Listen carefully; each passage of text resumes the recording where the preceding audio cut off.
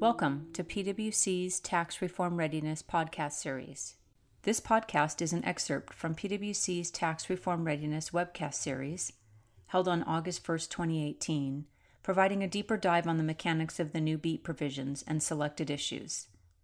The panelists for the webcast were Alex Falashko, a PwC tax principal focusing on international tax issues, specifically value chain transformation, Catherine O'Brien, a PwC tax principal focusing on transfer pricing issues, Christy Turgeon, a PwC tax principal focusing on accounting method issues, and Oren Penn, a PwC tax principal focusing on international tax issues. This excerpt from our Tax Reform Readiness webcast consists of a general discussion about the impact of the services cost method exception under Reg Section 1.482-9 and net operating losses in determining a company's BEAT liability, as well as policy and regulatory questions. Have a listen. Catherine, the other area that's of huge concern to a lot of our clients is services cost method. What's the latest in that area? Well, I think this is a huge concern because there's something that our clients can do about this, right? There's some self-help. But it's also been highly publicized. There's a lot of debate, and it's very polarized debate. And so the issue here is what is captured by the SCM exception, and the SCM, the services cost method, was never intended to apply to foreign service providers. It's an exception to the U.S. arm's length standard for U.S. service providers. So now we've kind of turned that around.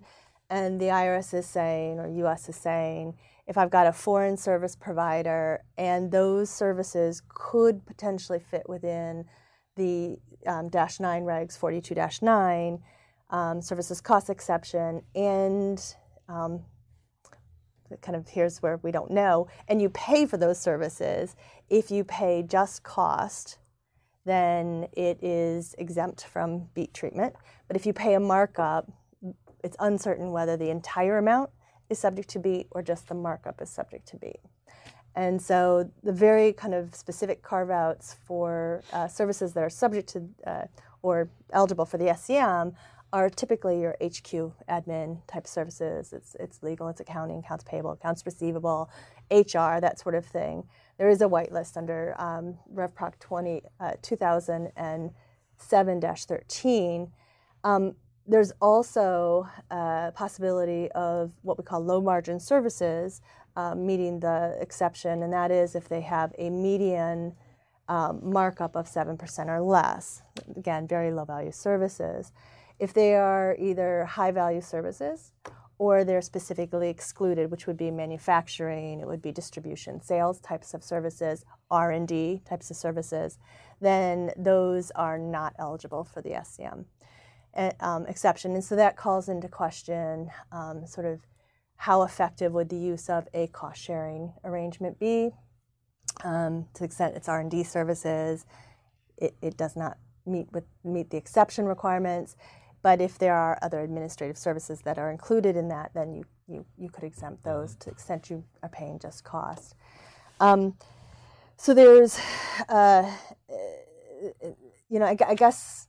We don't know. I understand that the regs, when they're issued around Halloween, as latest as I understand it, will address this issue, whether or not if you pay the markup, is the entire amount subject to the BEAT calculation, the numerator, or is it just the markup? But it's really a cliff, right? And a lot of companies are really, really alarmed at the magnitude of impact, right? Well, because I think that dealing with this issue becomes really important when it makes a difference between you being sort of above the 3% or not. If you're already subject to BEAT, then it's just a matter of mitigating sort of the quantum of the minimum tax. So we'll keep monitoring this one. Keep monitoring it. Oren, would you highlight for us some of the interesting questions with the interplay between NOLs and BEAT that keep coming up all the time? It's another interactive effect. Lots of questions have been coming up. We've got taxpayers that are looking to carry over significant NOLs into a BEAT calculation year. And so, number of basic questions. The statute is a little ambiguous in terms of asking, when you're adding back the base erosion percentage of the NOL, what year do you look at for the base erosion percentage? Do you look at the current year in which the NOL was carried into and you're using it? Or do you look to the base erosion percentage in the year that the NOL arose? And that could give you, it could cut both ways, because your base erosion percentage in one of those 2 years could be favorable or unfavorable, depending on what you look at. So it's really just a call over what's the right policy, what's perhaps most administrable, I guess, would be to look at the current year, but who knows, maybe the better answer is not necessarily that. I think it's an open issue that we know is going to get addressed. I don't think there's a clear answer yet. There's viewpoints people have around it, but it's one gating question. There's another really important issue with NOL carryovers in terms of when you carry over into a BEAT calculation year, what's the starting point? Do you start from zero, meaning that the NOL doesn't take regular taxable income below zero? You start at zero, and then if you're doing the add back approach, you just add back from zero? Or can you look at some NOL authorities pre-tax reform that actually appear to say you can take NOL deductions negative?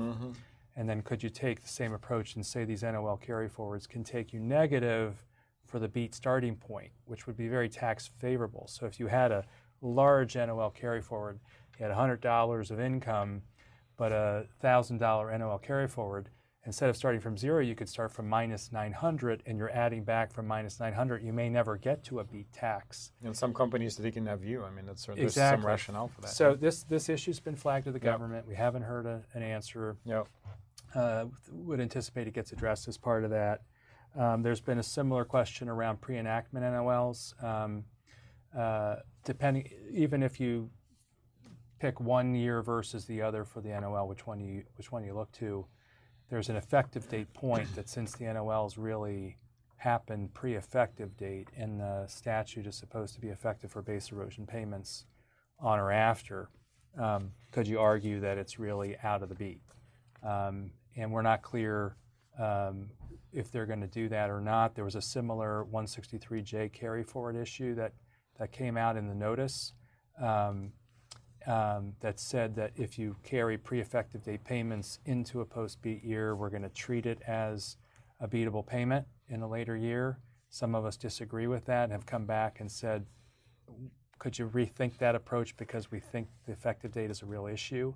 So if they come back and reverse, we'll see. On that point, maybe they could be consistent for these pre-enactment NOLs. A lot of people think there is some analogy to be drawn from that notice as to what the answer might be coming from BEAT as well.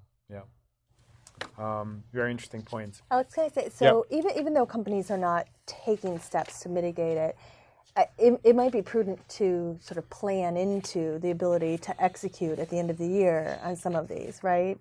So that it's not a mad dash in December to try to do something from an SCM perspective. Well, let's talk about, I think that's a great segue into our the last slide on here, policy and regulatory questions. Catherine, I think keep going, but I think that's exactly the question. We've seen a lot of wait and see in the first half of the year, right? We've seen a bunch of work done to try to understand, are we under the thresholds? This whole question, what are the base eroding payments? It's really complicated. For a lot of companies, it requires a lot of systems and digging to really unbundle and figure out what the payments actually are. So there's been a lot of that kind of work. A lot of companies really been in the wait and see mode. What's your view on that question? Do you think we're going to start seeing companies executing on those plans? Well, I think maybe investigating possible solutions. Certainly, I mean, that would be my recommendation. If we think that a cost sharing arrangement might mitigate some of the BEAT exposure, then have that all ready to go. And if it would be favorable, then pull the trigger at the end of the year. Knowing that a cost-sharing arrangement tends to put you sort of at a higher risk of audit from an IRS perspective. So doing the cost-benefit analysis and figuring it all out. I know of a number of companies that are looking to defer payment. And Christy, we spoke about this, right? So if I I might be providing the services today, but I'm not going to pay my foreign affiliate until December, depending on how this all sort of unfolds. And as we were talking about that, unfortunately, it likely doesn't work. If you are an accrual method taxpayer, the general rule is as services are provided to you, you have to you accrue it. So it's a paid or accrued concept, and you would be accruing it, and so it would be deemed potentially a B payment. The only exception to that is if you can fit in the 267 little a-3 rule, where you get put on a cash method for payments to foreign-related parties, which generally happens with like interest or maybe royalties. And then if you're under the little a-3 rule, you are put on a cash basis, and then paid is the relevant term, so not accrued. So if there is limited ability to do that, but it's possible. Not to put you on the spot, but is there the ability to also, if I'm providing the services today, waiting to see whether payment of the cost or the cost and the markup is subject, if just the markup or the cost and the markup is subject to BEAT, then I provide the service today, but I don't pay until I find that out, and then I pay whatever is appropriate, which may be just the cost. I think you would have to accrue. So the rule is paid or accrued, and that's based on your method of accounting. So if you're an accrual taxpayer, you have to look to accrued. And when the services are provided, generally it's going to be accrued. So it doesn't matter that you didn't pay it. Right, but in the end, it could make a difference on whether I pay just cost or cost plus. Perhaps. In terms, that maybe there's some wiggle room. Okay, We can okay. talk about that. Do you have a charge code? I was going to ask after. I think, you guys tell me if you disagree, but it seems like, well, hopefully these regs will come out and give us some much needed clarity. I think we're all dying for clarity. There's a number of really fundamental questions that need to be answered around SCMs, around applications, some of these accounting method doctrines. A huge question about this really broad, regulatory authority and the anti-abuse authority, like as to what does that mean and what things might be deemed abusive versus not, right, by the government. I think, as far as, what's the course of action, Catherine, I think you're right. Like by now, at a minimum, I would want to know, am I an applicable taxpayer? What are the base eroding payments? Just the basic diligence around just the fact pattern that I'm dealing with.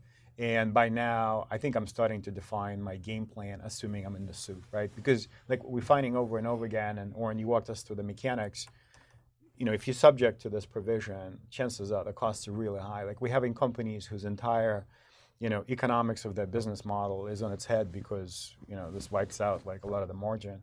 So I think hopefully by now the plan is beginning to emerge, and that plan is, due diligence, run the computations, including interaction with other provisions, and then start evaluating options to just organize your operating model differently. I mean, I think even with the broad anti-abuse authority, we're seeing a lot of companies that have their peers sort of in the same business with the same economics, but just transacting differently, not being subject to the provisions. I think there's a whole question, we're going to see more companies now starting to execute in the latter half of the year. And not to underscore or underestimate the impact of like the GILTI and the other provisions, right? You can't just look at BEAT all by itself. Absolutely. Which is a great point about how we resource those Right. work streams within the tax function. Thank you for listening to this podcast. If you would like more information about this topic, please email the participants. Their email addresses can be found in the description of this episode. Thank you.